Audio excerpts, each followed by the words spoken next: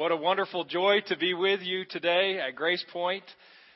Boy, this is an exciting day for me. This morning at breakfast, Farrell, my father-in-law, said, "Are you excited to be coming back to this church, the church where you started?"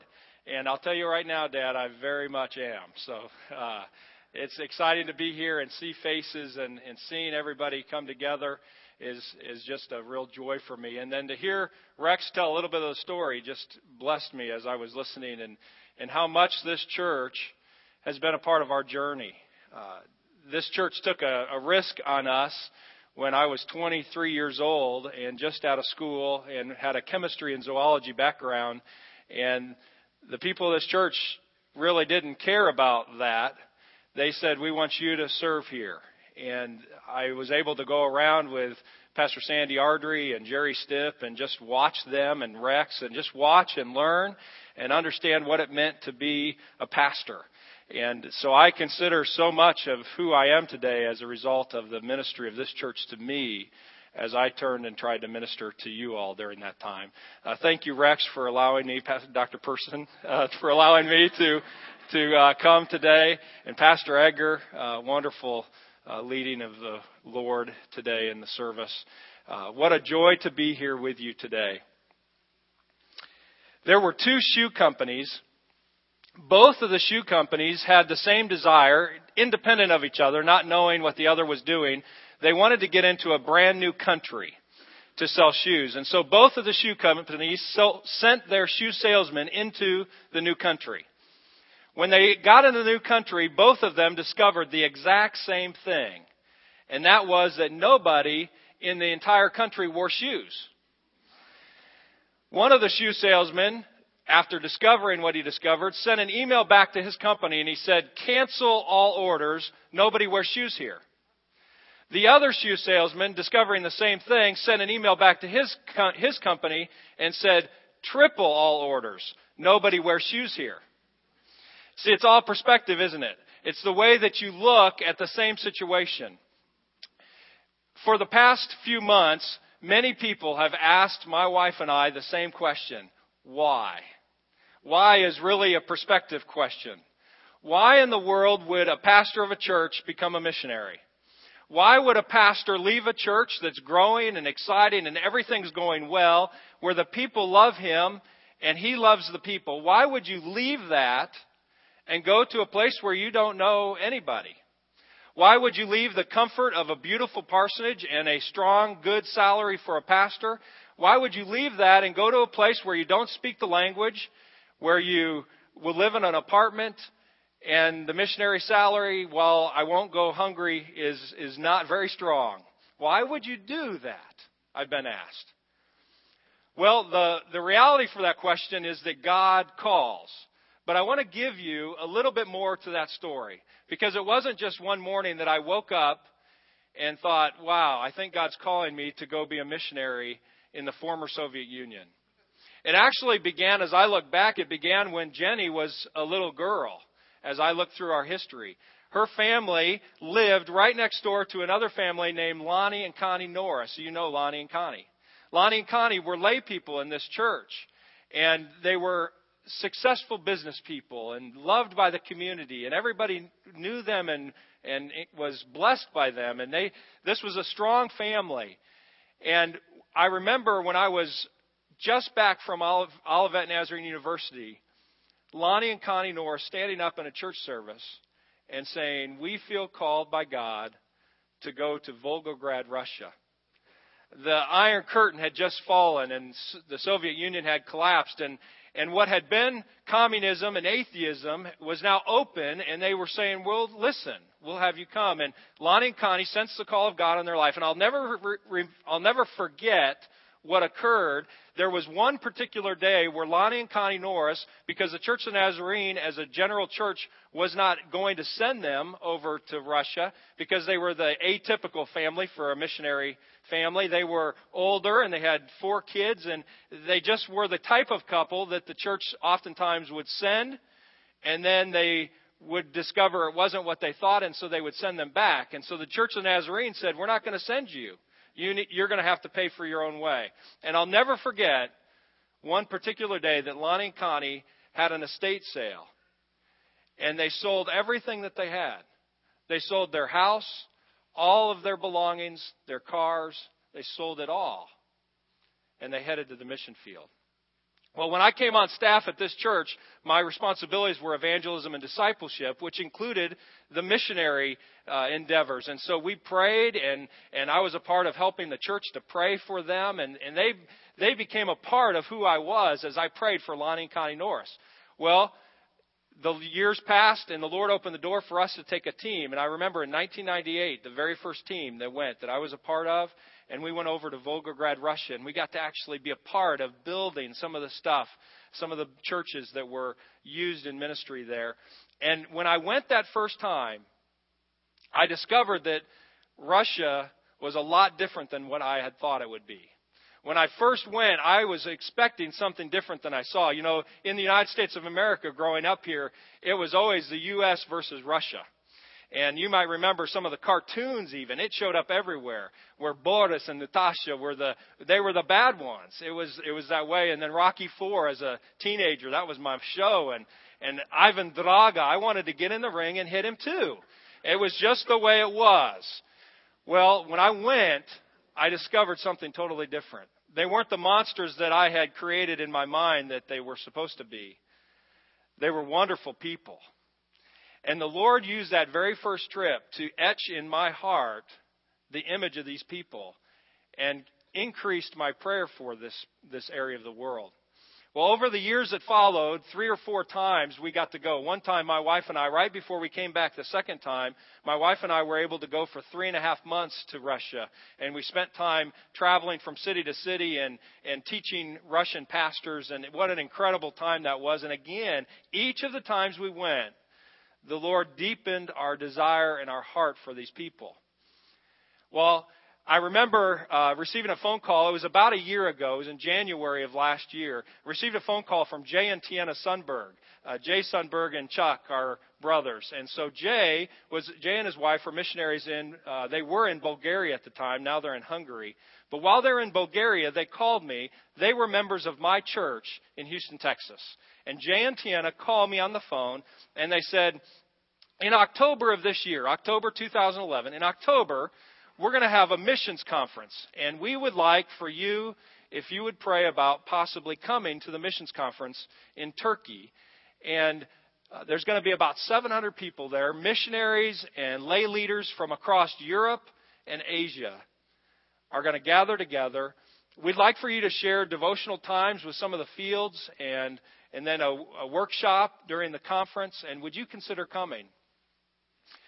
As they talked, there was something in me that really, really wanted to go and be there.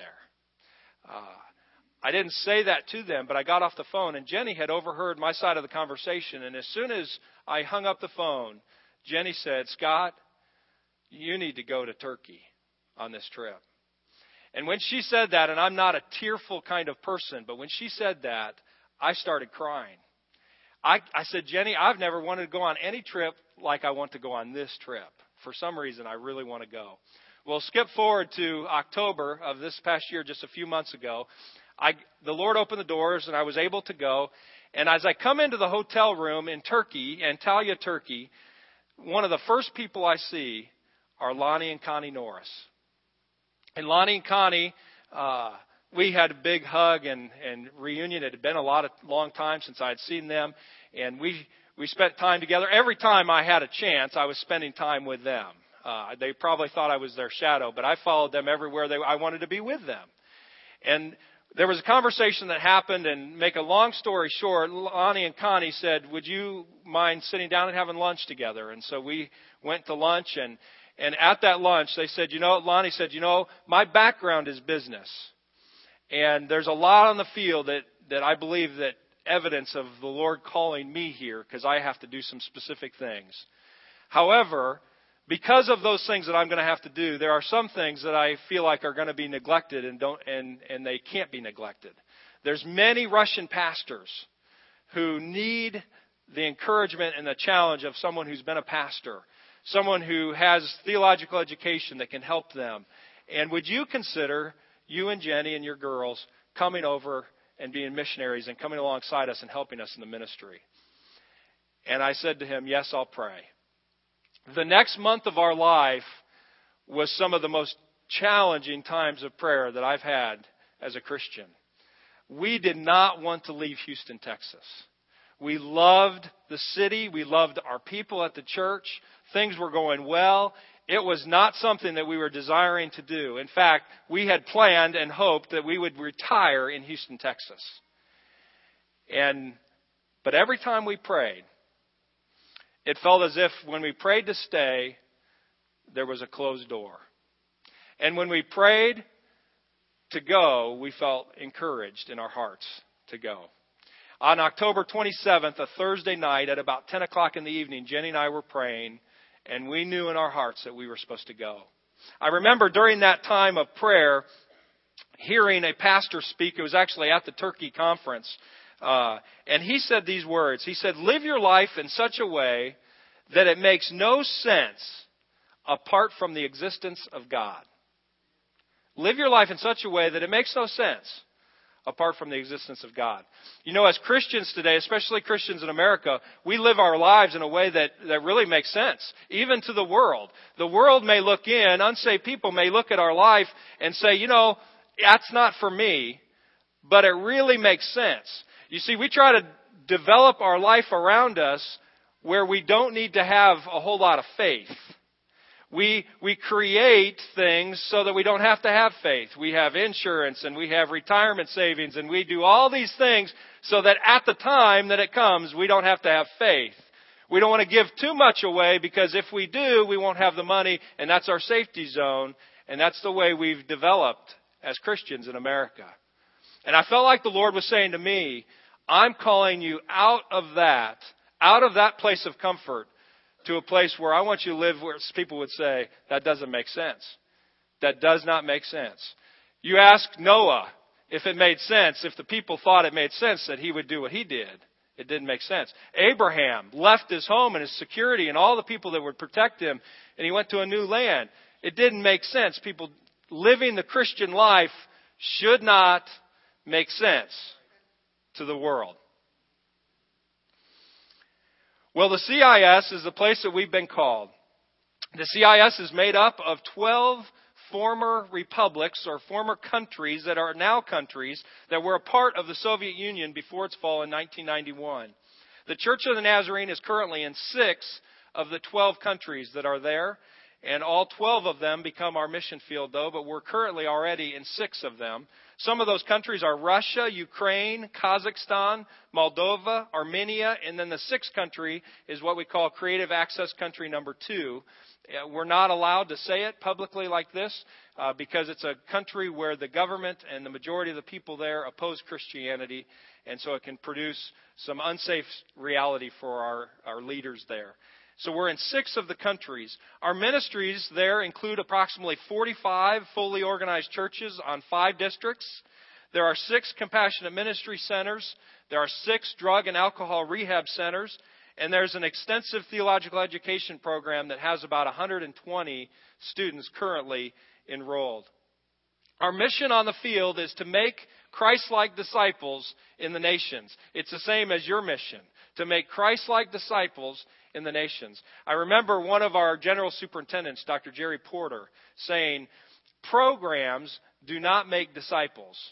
Disciples make disciples. And so what God is doing in our life is He's taking a family of disciples of Jesus, us, and He's taking us and He's putting us in a new place, and He's saying, make disciples who make disciples who make disciples as we go.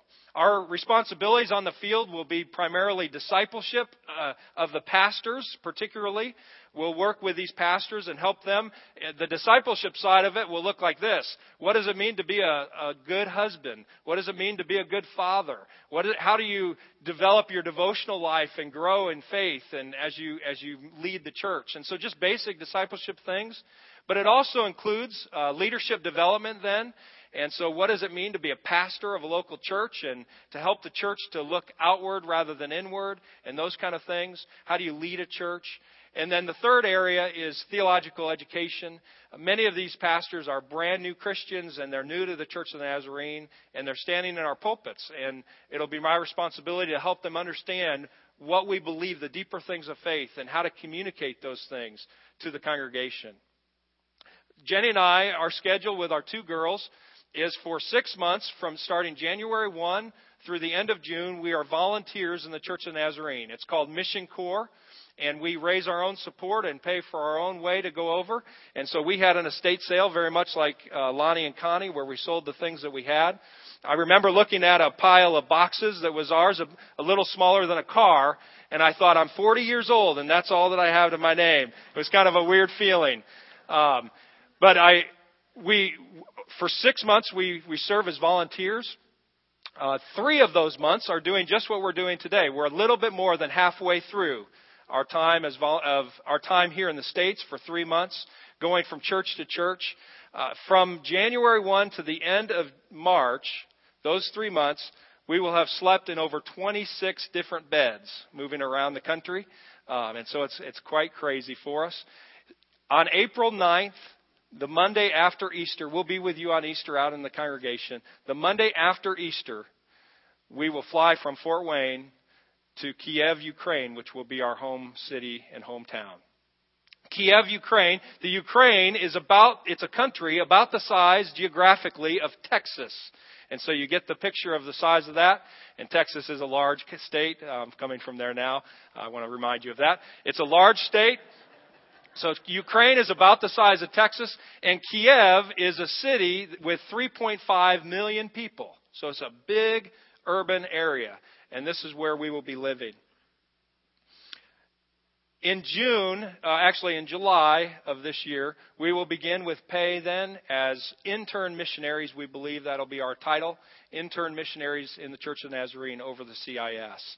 And we will continue in that responsibility until we're commissioned as missionaries within the church. Our first year on the field will be engulfed by learning the Russian language. If you're not familiar with Russian, or you haven't heard it or seen it very much, I need to tell you that it does not use our same alphabet. And so it uses an alphabet based on the Cyrillic alphabet. There are 33 letters rather than 26. Some of the letters are similar. They look the same as ours, but they make a different sound. And so you're thinking one thing because of growing up in America, and you have to say it different in Russian. And so we're learning that. I remember the first day after my final Sunday at Living Word was December 25th, Christmas Day. And on the 26th, I said, the day after I'm done at Living Word, I'm going to start studying Russian. And we bought the Rosetta Stone, and I said, for 3 hours a day, I'm going to study Russian. Well, on Monday, the 26th of December, I sat down in front of my computer, all excited to study Russian. And about an hour and a half into my 3-hour first session, I got the worst headache of my entire life. And I quit. And I said, I'm done. And about 2 weeks later, it took me 2 weeks. About 2 weeks later, I started it up now, and we're doing an hour a day on Rosetta Stone. And I feel comfortable with that 6 days a week. And I look forward to the Sabbath when I can not study Russian for a Sunday. I've been practicing, so I want to give you a little bit of what Russian sounds like. Zelonia Sabaka Chitaya Knigu. Not bad for someone who's just practicing? Okay. The problem is I just said the green dog reads a book. So I'm not quite there yet. I'm working on it. I want to help you with a little Russian today to learn something in Russian. Everybody say the color yellow. Okay, now everybody say the color blue. And everybody say bus. Okay, now put the 3 together. Yellow, blue bus. I love you too. That's what you just said. Yellow, blue bus is I love you in Russian. So now you know a little bit of Russian. We have been called to a place where, spiritually speaking, nobody in these countries wears shoes. And what I sense God saying in my heart today is triple the order. Nobody wears shoes in these countries. During our time of seeking the Lord for His direction in our call, the Lord gave us some promises from a passage in Isaiah, and I want to share just a little bit of that today. Isaiah chapter 43, verses 1 through 7. Isaiah 43, verses 1 through 7. I believe it'll be on the screen. And then you all can look in your scriptures as well. Isaiah 43, verses 1 through 7. Would you stand with me as we read the word together this morning? It says, "But now this is what the Lord says, He who created you, O Jacob, He who formed you, O Israel. Fear not, for I have redeemed you. I have summoned you by name. You are mine. When you pass through the waters, I will be with you. And when you pass through the rivers, they will not sweep over you. When you walk through the fire, you will not be burned. The flames will not set you ablaze. For I am the Lord your God, the Holy One of Israel, your Savior. I give Egypt for your ransom, Cush and Seba in your stead.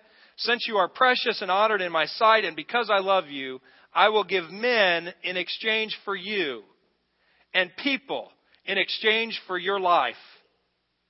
Do not be afraid, for I am with you. I will bring your children from the east and gather you from the west. I will say to the north, give them up, and to the south, do not hold them back. Bring my sons from afar and my daughters from the ends of the earth, everyone who is called by my name, whom I created for my glory, whom I formed and made." Father, I ask that today you would add your blessing to the reading of your word. I pray that your Spirit would speak to hearts today, and that the promises that you gave to me through this passage, Lord, would become the promises for each person here in the way that they need to hear them today. We open our hearts to you, Spirit. Speak to us whatever you want to say. In Jesus' name we pray. Amen. You may be seated. The first promise the Lord gave me from this passage is so simple, it's almost easy enough to skip over it and miss it. It's a promise from verse 1, and the promise is simply, I will be your God. I will be your God. Now don't miss that. The God who created everything, the entire universe by the spoken word, and the one who created you and me, He says, that Creator says, I'm going to be your God as you go on the mission field. I will be your God. Isaiah 43 verse 1 says, the Lord who created you says, listen to what He says, fear not, for I have redeemed you. I have summoned you by name. You are mine. I will be your God. Back 40 plus years ago, there was a pastor named Mel McCullough who was pastoring in the Kansas City area. Some of you may know Dr. McCullough today. He's in charge of Nazarene giving in a special way. I forget the name of it now. But anyway, very long-term pastor, 40-year pastor. And Dr. McCullough was a young pastor at the time in Kansas City. And a family came and visited his church. Their names were Mike and Linda Couch. And Mike and Linda were unsaved and were just starting to look into a church. And they visited Dr. McCullough's church. And Dr. McCullough on Monday called them and said, would you be okay if I came by and visited you this week? And they said, and Linda said yes. Mike was a little bit more reluctant. And Linda said, yes, come on by. And so Pastor McCullough and his wife came over to their house. And when he came in, Mike Couch had chosen to smoke a really long cigar when the pastor was coming to kind of try to shock Dr. McCullough. And so he came in and he was blowing his cigar in front of him. And as he came in, a couple of hours, to make a long story short, they were there at the house. And by the end of the time, Mike and Linda Couch got down on their knees and prayed and asked Jesus to forgive their sins and come into their life. And their life was radically transformed, Mike and Linda. Mike started growing in the Lord, and he started to sense God say to him, I want you to be a pastor in the Church of the Nazarene. And so Mike said yes to that call, and he was in Kansas City, and so he went to Kansas City Theological Seminary for school. And while he was there, he was instructed by a brand new professor, a young man named Chick Shaver. Dr. Chick Shaver, he had just started being a professor there at the seminary. And Dr. Shaver gave him a homework assignment. Dr. Shaver is somebody at the seminary. He's now retired. But while he was there, he was a different kind of professor. Rather than giving seminary students a bunch of reading to do about evangelism, what Dr. Shaver would do is he would give them assignments in evangelism to go over and knock on neighbors' doors and talk to them about their faith and then tell what it was like to do that. And most of the students at seminary didn't like that kind of a class. They would much rather read about it and write a paper, but they did not want to fail the class at seminary. And so Mike, reluctantly, kind of like Jonah, went across the street and knocked on the door of my parents' home. I was about 1 year old at the time. And they knocked on the door of my parents' home, having no idea all of the many, many problems spiritually that were behind that door.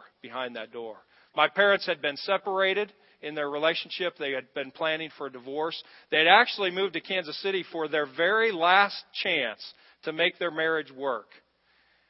They said, let's try one more time. And this knock, the very first week we were in Kansas City, I was 1 year old. This knock comes on the door, and my parents open the door. And they're doing a homework assignment, and they ask my parents 5 questions. And the last question is, if you don't have a church, would you consider coming to our church? And Mike, this new Christian, asked my dad these questions, and my dad says, no, we don't have a church, and yes, we'll come visit your church. And they went the very first Sunday. They were in Kansas City. We went as a family to Shawnee Church of the Nazarene. My dad, an unsaved man at the time, and my mom, both non-Christians at the time, my dad says to this day that pastor, he felt like that Sunday that he had walked around behind my dad all week long and watched his life and came and was preaching right to my dad. And in that moment, at the end of the service, he had everybody close their eyes and bow their heads. And he said, if you feel like God's speaking to you, I want you to raise your hand quietly. And my dad in the very back row raised his hand. And he said, put your hands down. And he said, look up. He said, if you raised your hand, I want you to step out of your pew and come down and kneel down at one of these wooden benches because we want to pray with you. And my dad did not move at all. He stayed in the back. And that pastor, having seen his hand and not seen him walking, came down off of the platform and he pointed right at him. And he went like this. Mike and Linda, who had invited my parents to come to church that day, were horrified that the pastor had just called them out of the service. But my mom and dad came down and they knelt down at a wooden altar just like this. And they gave their hearts to Jesus. And their lives were completely transformed. They were so different in that moment. God had really gone inside and made a change in their heart. They were so different, they didn't want anything to change. And in Kansas City, there's a loop, 435, that goes around the city. And my dad and mom did not want to go home because they thought it'll change. The feeling we have inside will change, and we don't want it to change. And so they went out and they got in their car and they drove around 435 3 times and came back to church that evening because they didn't want anything to change.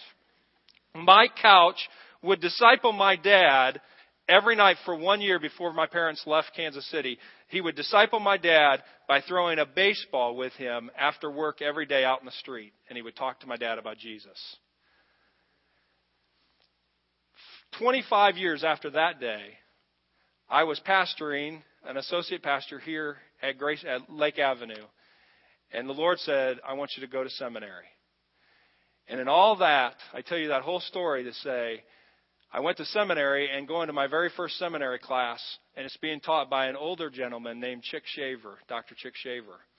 And now the one who had given the homework assignment that led to my family coming to Jesus and ultimately my coming to Jesus was now teaching me how to turn and lead people to Jesus.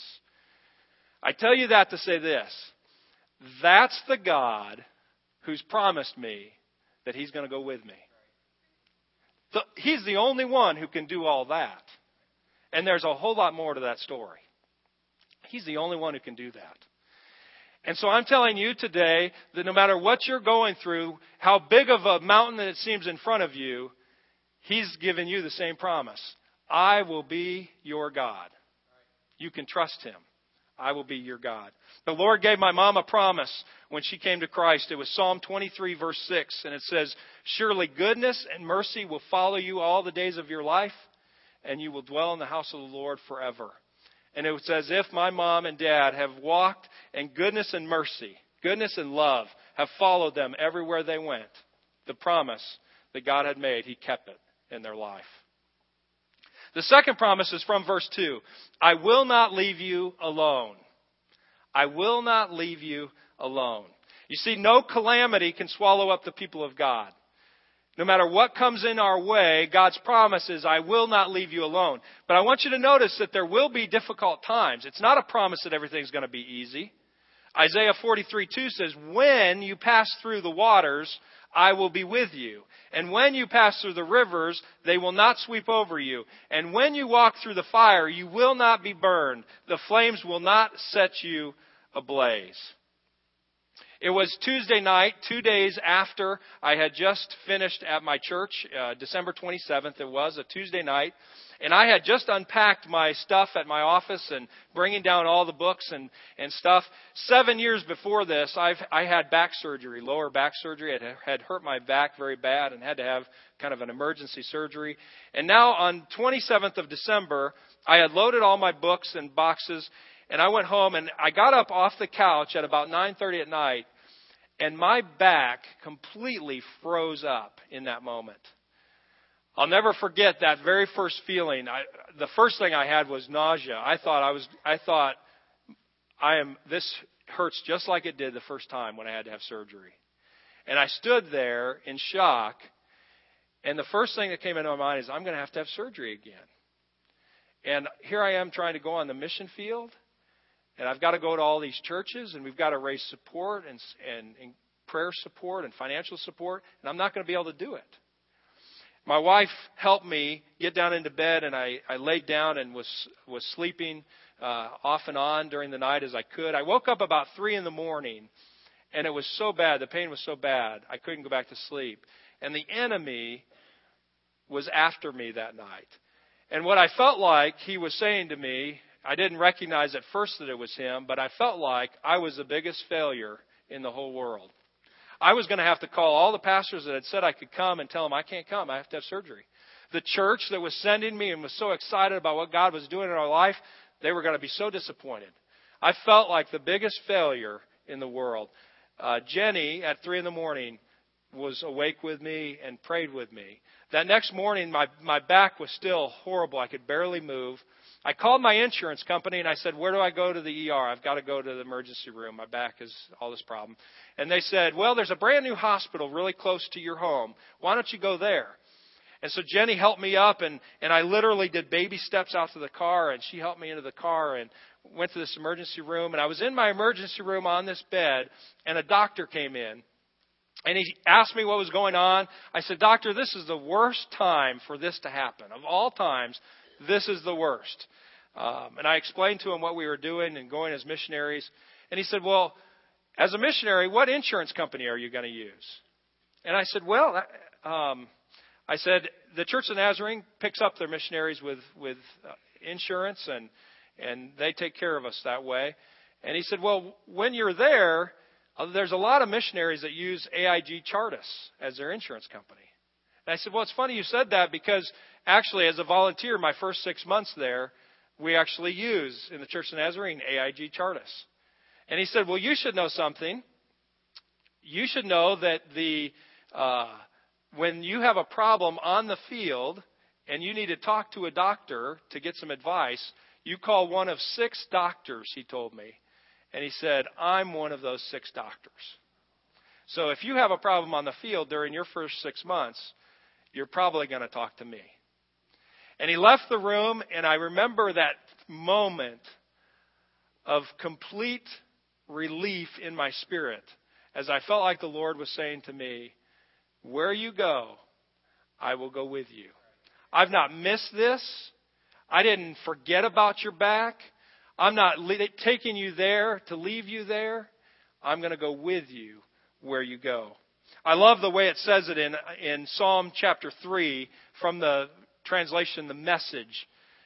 This is King David speaking, and it says, God, look, enemies past counting, enemies sprouting like mushrooms, mobs of them all around me, roaring their mockery. Ha! No help for him from God. But you, God, shield me on all sides. You ground my feet, you lift my head. With all my might I shout up to God. His answers thunder from the holy mountain. I stretch myself out I sleep. Then I'm up again, rested tall and steady, fearless before the enemy mobs coming at me from all sides. Don't miss the picture there. King David is in the middle of battle. There are people, enemies surrounding him. He is going to lose. There are enemies all around him. And King David realizes that God is his shield all around him. And King David, rather than being afraid of what was around him, the scripture says he laid down and he had a really good night of sleep with enemies past counting all around him. And he slept really, really good, like a baby. And he woke up the next morning strengthened and ready for the day. That's trusting that the Lord will be with you wherever you're at. The third promise is, I will make you fruitful.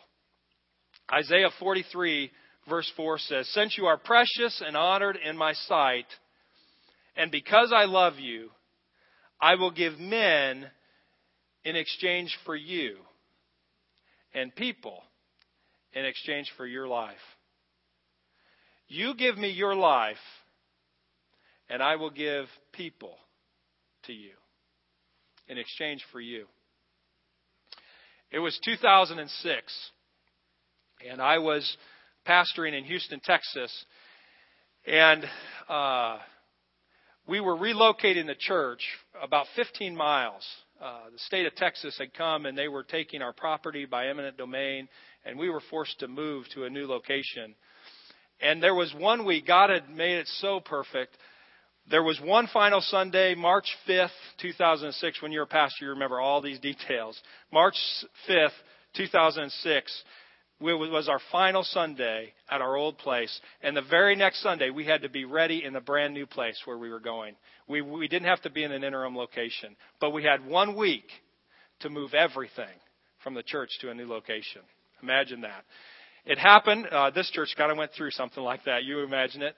So this was the week, and I knew that my life was going to get totally taken out of control, and I was going to have to work 80 to 90 hours. It was going to be a really long week. And so Jenny, actually, that week, we bought an airlines ticket for her to come up to Fort Wayne to be with her family, because I didn't want to feel guilty, because I knew I was going to have to work like that. And so the week came. We had decided as a church that we were not going to let anything fall through the cracks during our transition time. And so we had all the ministries going. We didn't slow down at all, even though we knew we were going to be leaving.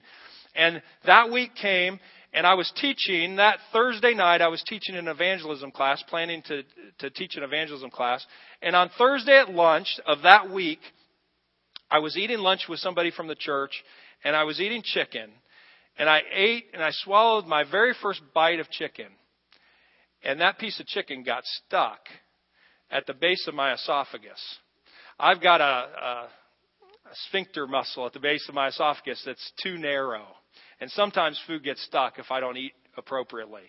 And so in that moment, that food, it just got stuck there. Now imagine it's like a tube, and as long as that's open at the bottom, food goes through it. But if it's blocked, it becomes like a test tube, right? And so you don't realize this, but as you speak, saliva goes down the back of your throat, and as you go through life, that just happens. Well, it builds up. About every 10 minutes, I had to carry around, it looked like I was dipping. I had to carry around a can and spit into the can about every 15 minutes, or I was going to have to throw up. Sorry for being so direct with you. All day long, so I'm walking around the church office, spitting in this cup, and I start thinking, it's been a couple hours now, and I've got chicken inside my body. It's kind of nice and warm in there. And I know that there are things that can grow when it's warm and it's chicken. And I thought, this is not good. And so I called Jenny and I said, Jenny, what do you think I should do? And she said, I think you should go to the emergency room and get that removed. And so I went to the emergency room. I talked to one of my staff at the church and I said, would you come up to the emergency room to take me home? Because they're probably going to put me to sleep and go down and pull this piece of chicken out. And so he said, yeah, I'll meet you up there. So I go up there. The emergency rooms in Houston, Texas are always packed. This is Thursday, late afternoon, early evening. It's packed full of people. And Jack, my associate, comes in. He's sitting down next to me. We have literally almost every seat is taken in that emergency room. There's actually one seat. It's me, then Jack, and then there's one seat there. And packed full. And I'm waiting for them to call my name to go in to get help. And this lady and these two people come in, and they're wearing all black. And you can't see. She had a hood over her head, but they came in and they were talking really loud when they came walking in, and there were people that they knew, and he went off to talk to those people, and she came and she saw the one seat that was available right next to Jack, and she came and sat down next to Jack. Jack was turning and looking at me and talking to me, and she said, "So are you guys sick?" And Jack, we weren't sure if she was talking to us because we weren't looking at her. And Jack kind of turns and we look, and sure enough, she's looking right at us. And Jack says, "No," because he wasn't sick. And she goes, "You just here at the emergency room on a Thursday night?" And I leaned forward. I said, "No, I'm sick." And I explained what had happened. And she said, "Well, I got bit by a spider on my leg." And she said, "When I was young," and she's talking really loud everybody is watching us because she's talking so loud. She said, "I got bit by a spider when I was a little girl, and my parents didn't do anything about it. And it turned into a huge scar." And she starts to unzip her top, and she pulls her top down. Everybody was watching. She pulls her top down, and on her back is a scar about the size of a silver dollar right in the center of her back. And then she had a tattoo over her entire back. There was a spider web tattoo focusing on this spider bite in the center of her back. And we were, and she pulled it back up, and everybody's watching and listening to our conversation. And she stands up, and it's really full of people, and the chairs are close to each other. And she comes and she stands right in front of Jack and I, and she has her back to us, and she bends over to show us her spider bite, and we're close to her, and she bends over and starts pulling up her leg, and I realize she's doing this intentionally, seductively to us. And she pulls up her leg and she turns to us while she's doing this, and she says, "I'm a dancer. Do you know where there's a gentleman's club?" Me and Jack Holt, the two pastors from our church. And she was talking real loud, and I was so embarrassed. And I leaned forward, embarrassed for her. And I said, "Ma'am, I know you don't know us, but you've just asked the wrong two guys." I said, "We're both pastors, and we don't know where any of those places are." And she turns and she says, "You're pastors? Well, then I need to talk to you." And she goes back to her seat, and she begins to pour out her life story to us. And it was a really rough story. And the whole ER was hearing all the details of her life.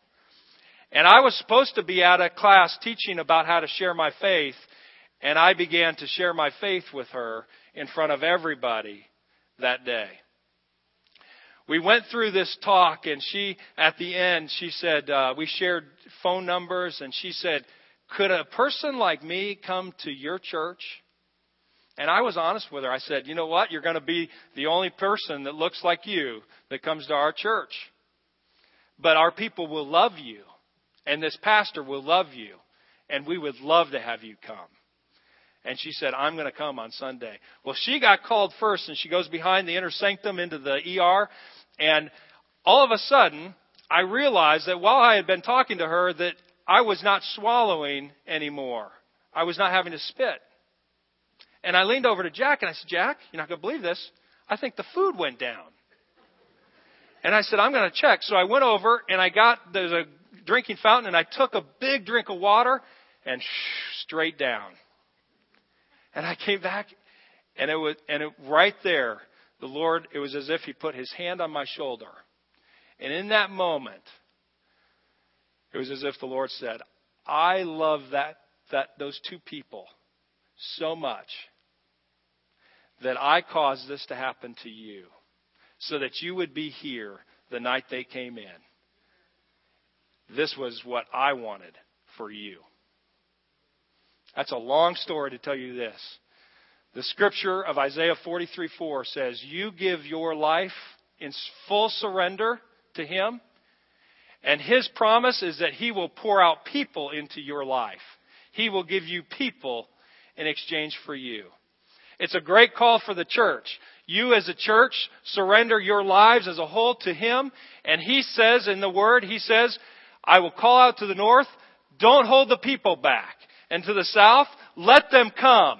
And as you surrender your lives to the living God, people come that need to know Him, that need to know Him through you as you share your faith. There's hope. He will be your God. He will not leave you alone. And He'll make you fruitful.